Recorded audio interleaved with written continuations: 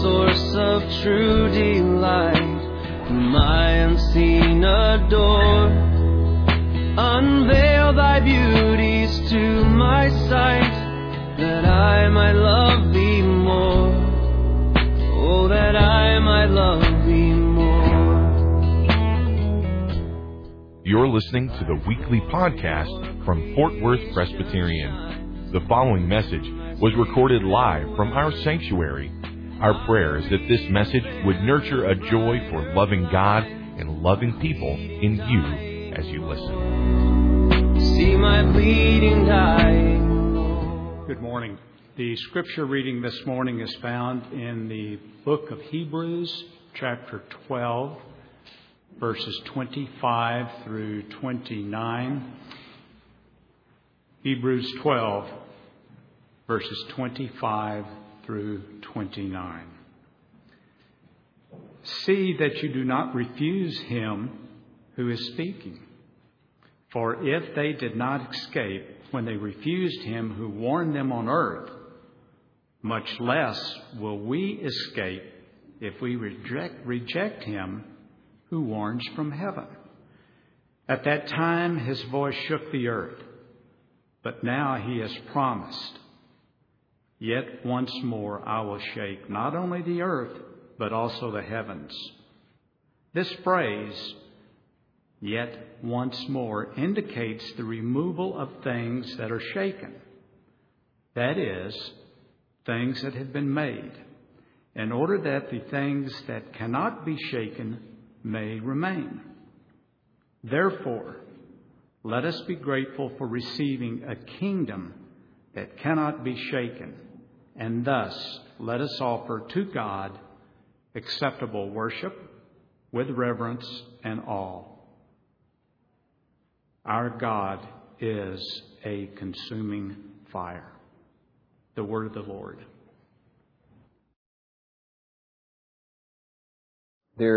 All through Hebrews, you realize that the writer here is simply a brilliant, brilliant man. One of the great, great thinkers.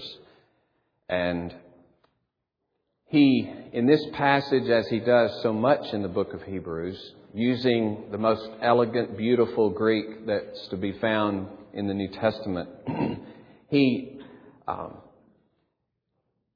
gathers in gigantic ideas, and in these few verses, he really brings before us the whole sweep and purpose and really conclusion of history and the kingdom of God. I've thought so many times this week, there's no way I can begin to climb this mountain. There's no way I can hold this before you in all of the majesty and the effectiveness of this passage. So I pray I won't stand in the way of its glory. That's all I'm praying for, is not to stand in the way of it. But there are things in this writer could be said the same as what Peter says of Paul, that in Paul some things are hard to understand. And so in this passage, because he's going to so many blocks of ideas in the Old Testament and pulling from so many passages, we'll have to dig in a little bit. So I'm just urging you from the start to bear with me. I think it will be immensely fruitful in your life and in my life as we give ourselves to this. Now, last week we dealt with verse 25, so we're not going to focus, or 2 weeks ago, we're not going to focus on verse 25. But there was the contrast there of the speaking from Mount Sinai and the speaking from heaven. That is, the speaking from really basically within the very holy of holies, the speaking through Jesus Christ, the speaking through the very precious blood of Christ and all the beauty of the new relationship that we have with God. So if we neglect God speaking to us in the middle of His salvation that He's worked out in Jesus Christ, what hope is there? It's one thing to refuse Mount Sinai. It was a terrible thing to refuse Mount Sinai, as the Israelites did in the wilderness, and a whole generation fell. He says, that is nothing compared to refusing the voice of God now that speaks to us through Jesus Christ, through the offering of His own Son. To refuse that voice, what hope is there? It would be very small what judgment fell upon the Israelites versus what judgment would fall upon us if we refuse God speaking through His Son. Then he plays off of that in verse 26, and he says, at that time, that is, at the time of Mount Sinai, His voice shook the earth. So we've got a contrast of the shaking of the earth then, and then we'll go into the rest of the verse. He's promised, and he quotes now from Haggai, chapter 2, verse 6, yet once more I will shake not only the earth, but also the heavens. So the question is, what does this shaking mean? And what's the contrast he's drawing between the shaking of the earth and now, once more, He will shake the heavens? And everything else will be shaken except one thing remains, and it's pretty obvious, a kingdom that cannot be shaken.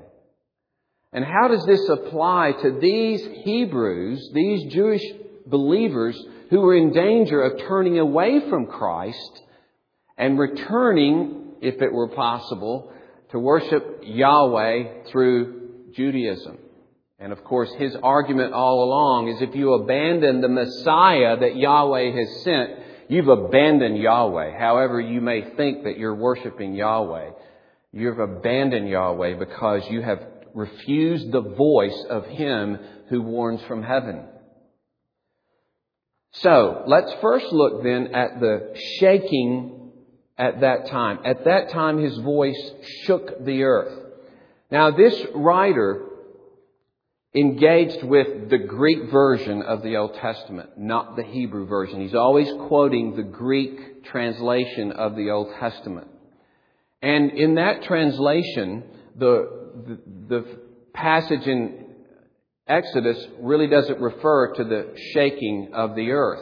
So what he is doing is taking from the general thought of the poetry of the Old Testament, because the poetry, as you'll find it in, for instance, the book of Judges, when Deborah sings a song after her victory, and then the Psalms at several places celebrate Mount Sinai. They speak of God shaking the earth at the time of the giving of the law. So that's the background here. Now, he just says it in a phrase, but there's a rich historical background in the describing of that event on Mount Sinai as a shaking of the earth. Listen to Deborah. And here's Deborah celebrating a victory in her day in the Judges, but she naturally goes back to Mount Sinai and shows that when God established His kingdom, it shook the earth in judgment. The nations were already shaken and were going to be judged. Hear, O kings, give ear, O princes, to the Lord. I will sing, I will make melody to the Lord, the God of Israel. Lord, when you went out from Seir, when you marched from the region of Edom, and this is the indication of Mount Sinai, the earth trembled and the heavens dropped. The clouds dropped water. The mountains quaked before the Lord, even Sinai before the Lord, the God of Israel. Psalm 68 speaks in the same way. Lord, when you went out before your people and marched through the wilderness, the earth quaked before God, the one of Sinai. The same thing can be seen in Psalm 77. And in that place, not only does he speak about the earth quaking, but he refers to Moses and Aaron leading them through the waters. Now, what does all of this mean, this shaking at Mount Sinai that is constantly celebrated? Well, it has to do always shaking with judgment. Shaking has to do with judgment. And generally, the shaking of judgment in Scripture is directed to the nations. It's directed to those who would oppose God and oppose His people. Though, as we'll see, His own people, if they reject Yahweh, will get caught up in that same shaking and judgment. Okay? But the shaking and judgment is declared against all of the nations. And you'll see the association in these passages that I'll briefly read. And this is more reading from different verses than we usually do, but I'm trying to show you where his thought is at this point. For instance, in 2 Samuel 22, David is referring to an event in which he was saved from the Lord in distress. He said, "In my distress I called upon the Lord. To my God I called. From His temple He heard my voice. My cry came to His ears. Then the earth reeled and rocked. The foundations of the heavens trembled and quaked because He was angry." So in his rescue of David, it's described in terms of the whole earth shook like this. Now, not literally, but it's a metaphor for the judgment of God that came against David's enemies. And David was delivered in this shaking of the enemies. He, of course, stood firm. He was safe and protected as God shook his enemies to pieces. In Isaiah chapter 13, Verse 13, we read this: "I will make the heavens tremble, and the earth will be shaken out of its place at the wrath of the Lord of hosts in the day of His fierce anger." And the same thing in Isaiah chapter 24. So, anger and wrath are symbolized in the shaking of the earth. So, what is being said in that first phrase, when he says, "At that time His voice shook the earth," it means that at the establishment of Israel, the nations were shaken. Egypt was shaken, therefore Israel was brought out of Egypt. The land of Canaan was going to be shaken, and surrounding kings that stood in the way of and attacked God's people, they would be shaken and judged. And so the establishment of God's people and their safety means judgment upon those who despise Yahweh.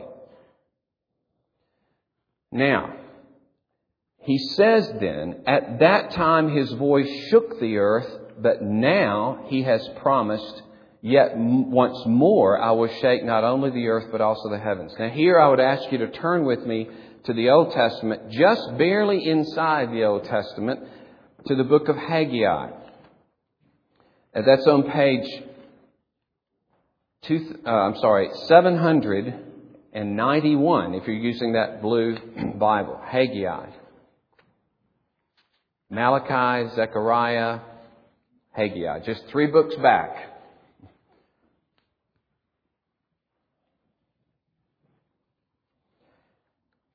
Important that we see this in its context, I think, so we have some understanding of what he is referring to, and then how it would apply to these Jewish believers. Verse 6 of Haggai 2. This is exactly where he's quoting from, but you'll notice how he changes the verse to suit his own needs. He knocks out a couple of words and puts the heavens last so as to emphasize, then it was the earth, now it's the heavens, to show it's more sweeping and complete now.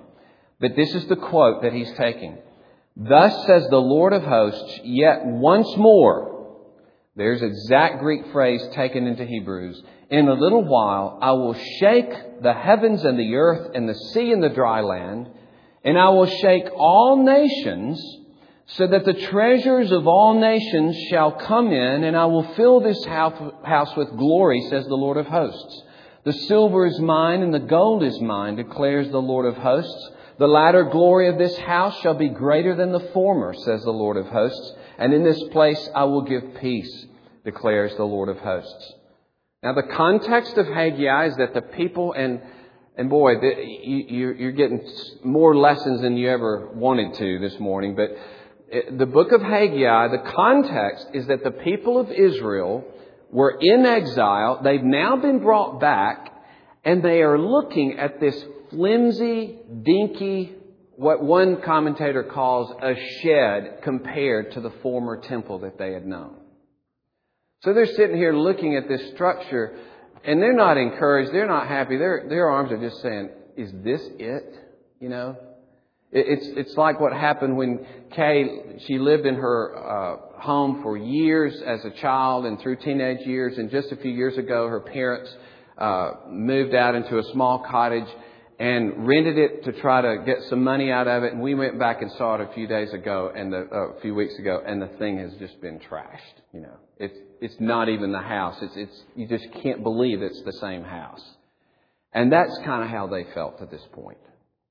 But notice the promise of judgment. I will shake the nations, and this house will be filled with glory, says the Lord of hosts. He even says the treasures of all nations shall come in. Now there's a literal fulfillment of this, but it points to something much bigger, or else the writer of Hebrews wouldn't quote it, right? He wouldn't quote that something's going on now that has to do with what God said there in Haggai. That there's a further shaking to occur. Not just that at Mount Sinai, but a larger, more cataclysmic shaking of the nations.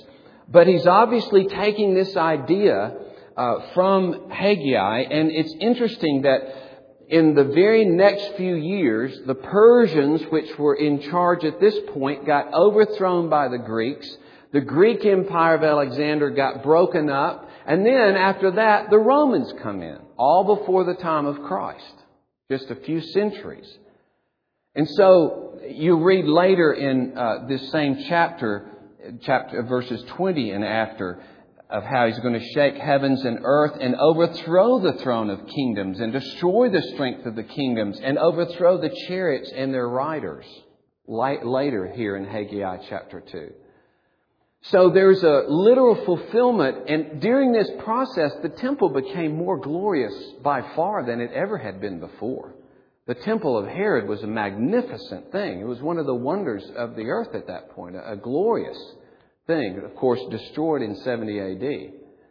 So, but at that point, the temple represented the earthly kingdom of God. It represented the centerpiece or the focus of God's kingdom on earth.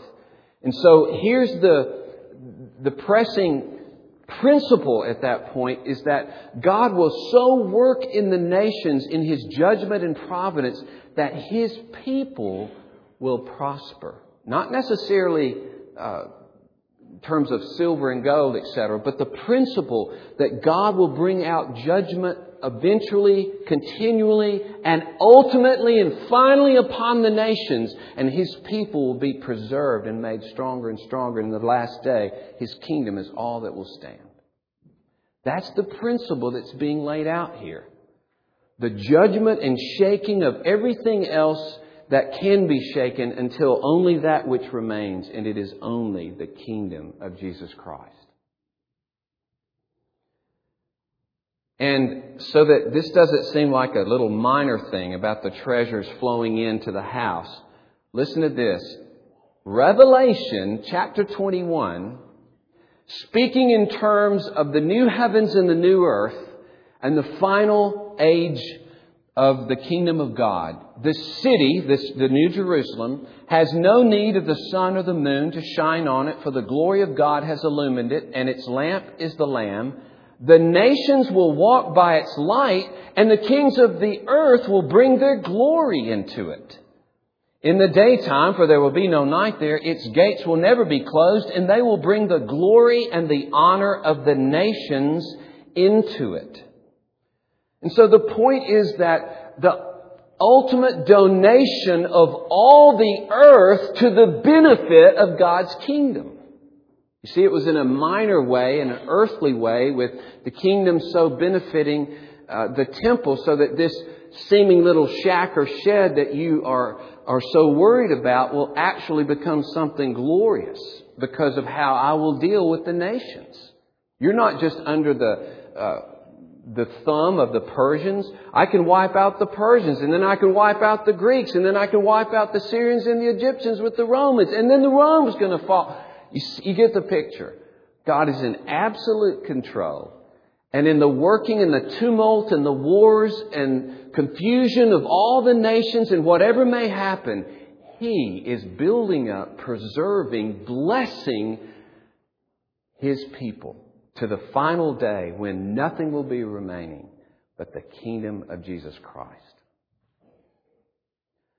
That's what this writer is tapping into, you see, by saying that He spoke there on earth in chapter 12, verse 26. At that time His voice shook the earth, but now He has promised, I will shake not only the earth, but also the heavens. You see, it will be complete and final. And so in verse 27, back to Hebrews 12, he says, at that time, in verse 27, this phrase, yet once more, indicates the removal of things that are shaken, that is, things that have been made, in order that the things that cannot be shaken may remain. And so in the prophets, as they spoke about the day of the Lord, the final day of the Lord, and of course there was a beginning of that in the coming of Jesus Christ and the judgment that fell on Jerusalem. And you could say at various periods there are little foreshadowings and previews of the final day of the Lord. It's not just one day. It's any coming of God in judgment or blessing. But it's always pointing to this final, ultimate day of the Lord. And so Joel 2:10 uses the common metaphor not only of the shaking of the earth, but the sun and the moon falling. And we usually read that literally, as we would even in Matthew 24 when it speaks of latter days. But it generally indicates the falling of kingdoms, because the moon was that which rules by day, we read in Genesis 1, and the sun moon rules by night and the sun rules by day. So they were symbols of rule, symbols of political rule and power. And so when they fall, it indicates the falling and the failing and the crushing of kingdoms and political power and all the pride of the earth and the strength of the earth being cast down. And so we could read literally a dozen passages like this, but just to give you one example, Joel 2, verse 10, the earth quakes before them, the heavens tremble, the sun and the moon are darkened, and the stars withdraw their shining. The Lord utters His voice before His army, for His camp is exceedingly great. He who executes His word is powerful. The day of the Lord is great and very awesome. Who can endure it? Later in Joel 3, Nahum 1 speaks about the vengeance and justice of God, the shaking of the earth, and the striking down of the sun and the moon. Now, what all does this mean as he's speaking to these Jewish believers? Here's this rich theology of the Old Testament that speaks of the continual shaking of the nations. There was a shaking at Mount Sinai, but now in Haggai he says there's going to be a continual shaking of the nations.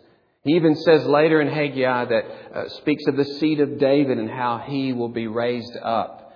Certainly a final reference to Jesus Christ. Well, the problem is that these Jewish believers were about to abandon the ship of Jesus Christ, of Messiah. Because of persecution, because of the danger of losing all their possessions, being cast into jail, and losing their own life, they were in danger of apostasy, of turning away from Christ and finding the safety of some other version of a religion that would preserve their lives.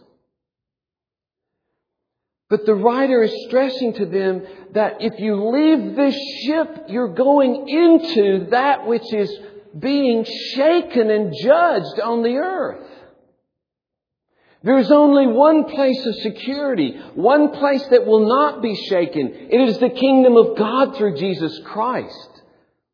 Can you imagine someone abandoning ship on a dark night in the cold northern waters, and they've got no life jacket, they have no life raft. And they're saying, abandon ship! And they're over the side. That's the picture of these Jewish believers. For fear of the earthly persecution, they would jump into the terrible waters of the judgment of God Himself. And as Jesus, in the context of the coming persecution of His people, He says, don't fear those who can kill the body, but fear Him who can cast both body and soul in hell. And so He's urging them that He who spoke and shook the earth at the time of Mount Sinai is now shaking in a larger way, in a final way. We're already seeing the beginning of it in the time of Christ, and it continues throughout the whole life of the church to that final day when all that remains is the kingdom that cannot be shaken. And so we are in the storm shelter.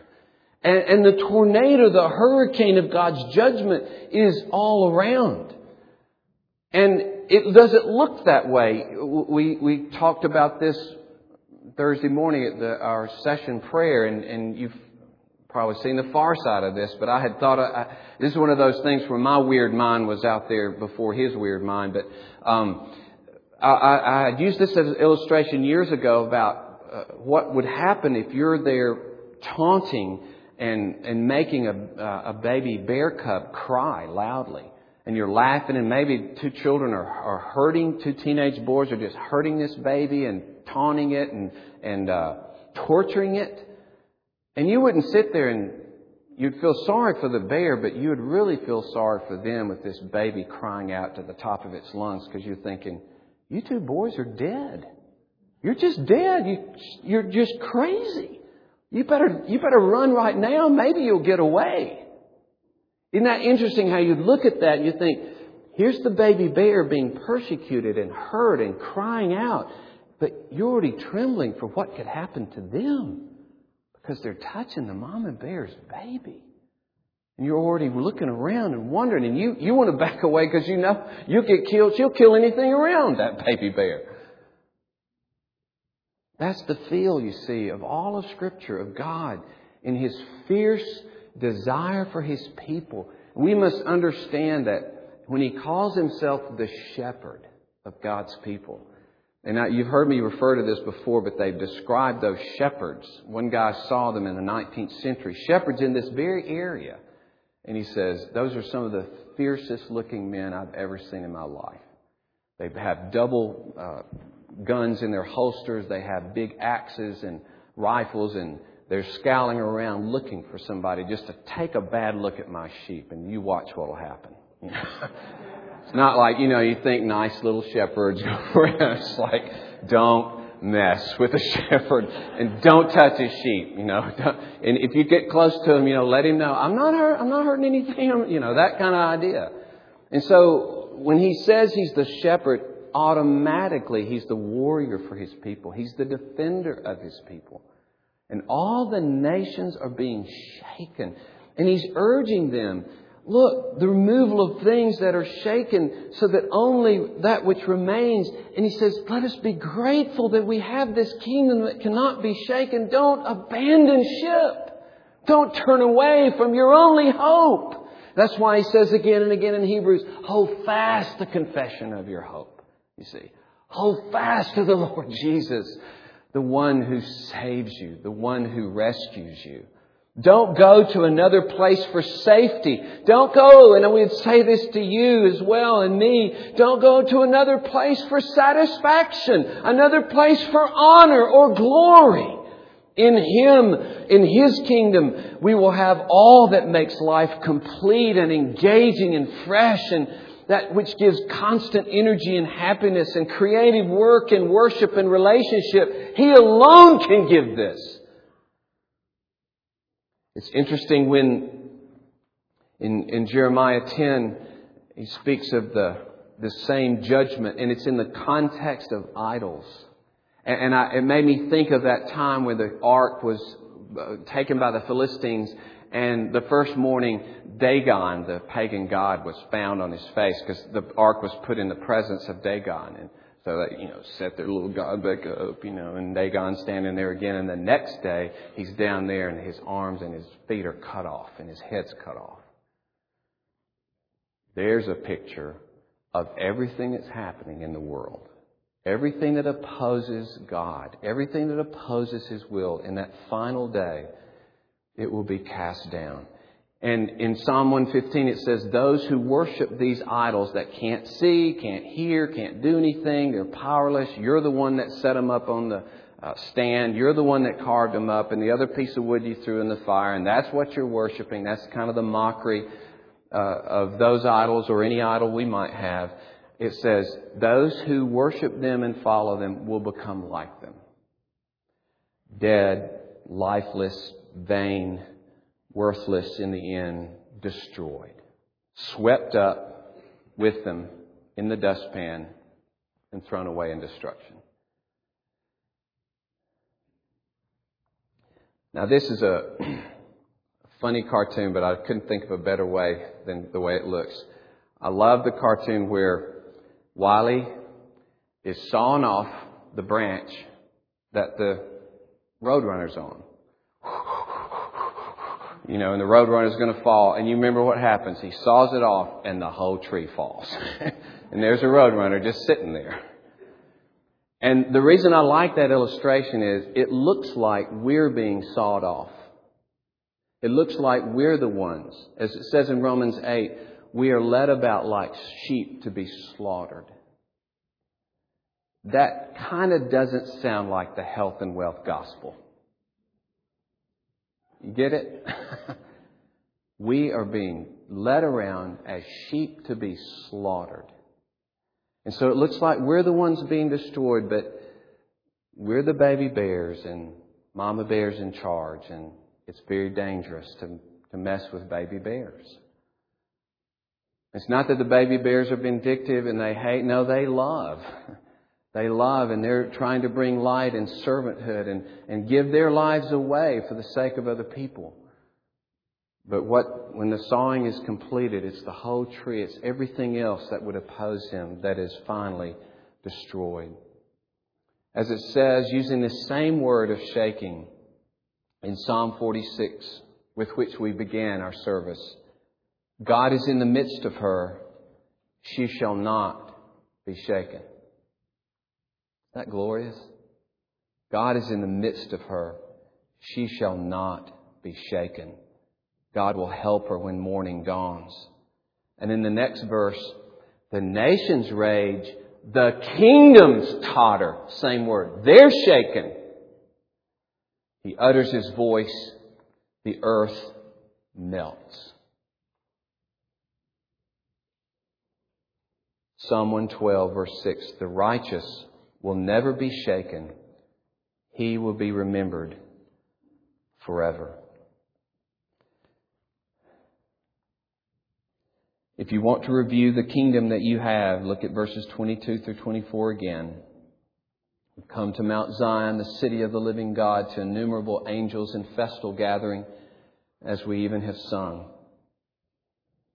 And he says this, we are receiving this kingdom. It's not completed, but we even now are receiving this kingdom that cannot be shaken. And that's why we have gratitude, thanksgiving, we worship, we're rejoicing, we delight in this God and what He's done for us and made us secure and safe, even if we're put to death for His sake. That's the point. And He's saying to them, you're part of a kingdom that cannot be shaken, as some of these people, by God's grace, continue to serve Christ, and they were killed by Nero, if our history is right. But they couldn't be shaken. They couldn't be shaken. And they received a kingdom. They even then were receiving it. Even then had the presence and the nourishment and comfort and delight of God in the midst of their suffering. And then they entered in. And they will be a part of the new heavens and the new earth. So you see this final statement, God is a consuming fire. It has an emphasis of a consuming fire in His judgment upon the earth. But if you abandon the Lord Jesus, then that's all you have, is the consuming fire of God. And kids, I was in the car the other day, and I could tell there was a wreck up front, up ahead, and of course the cars on the interstate were going very slowly. And as I got by this car, if you can imagine, here the car should be a little rectangle, The car was a V, a pure V. And this side of the car, the driver's side, was all the way touching the other side. And all I could do as I drove by is just shudder, just tremble. Because there's no way that a person was living who was driving. Because there was no place for him to be. And that's some of what we tremble at the fact that God is a consuming fire. And His judgment is coming upon the earth. And we should be so far from abandoning Him that we embrace Him and we're trying to make Him known to other people. We worship Him in awe. He is our Father and He's a consuming fire. He's our daddy and He's a consuming fire. We don't push one or the other away. We embrace Him as He is. And we humble ourselves. And we count it the greatest privilege that we belong to this God.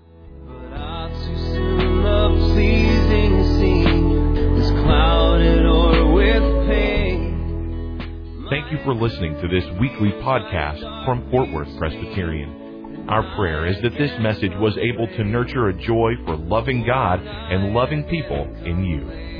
Please visit our website for worship service times, directions to the church, and to subscribe to this podcast. Our web address is fortworthpca.org. Fort Worth Presbyterian is a part of the Presbyterian Church in America.